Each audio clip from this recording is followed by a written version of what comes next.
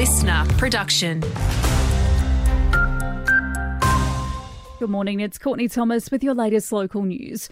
A person's been airlifted to a Brisbane hospital with a significant leg injury following a vehicle and motorbike crash on the Fraser Coast. The accident happened on Payalba Burrum Heads Road at Burrum Heads around 12:30pm yesterday, forcing the road to close in both directions. One person was taken to Hervey Bay Hospital stable while the other was flown to the Royal Brisbane and Women's Hospital. Getting more regional students to study medicine will be the focus for the AMAQ over the next 3 years. The peak body for doctors in Queensland believes it is vital in addressing critical shortages in the Wide Bay.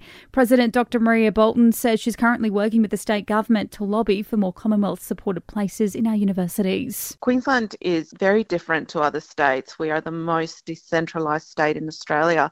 And we know for a fact that if people come from rural and regional areas, they're more likely to return to those areas to work. Just briefly now, Bundaberg police are yet to lay any charges following that violent robbery of a car and truck rental business in Svensson Heights on Tuesday.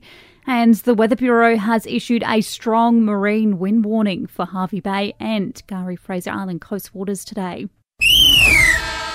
Just updating some local sport news now, and it's set to be the biggest year yet for Queensland rodeos due to a spike in interest. That's according to the sport's top body. National Rodeo Association Chair Jason Hall says a post-COVID domestic tourism boom is partially to thank, as well as an increase in crossover events like the motocross.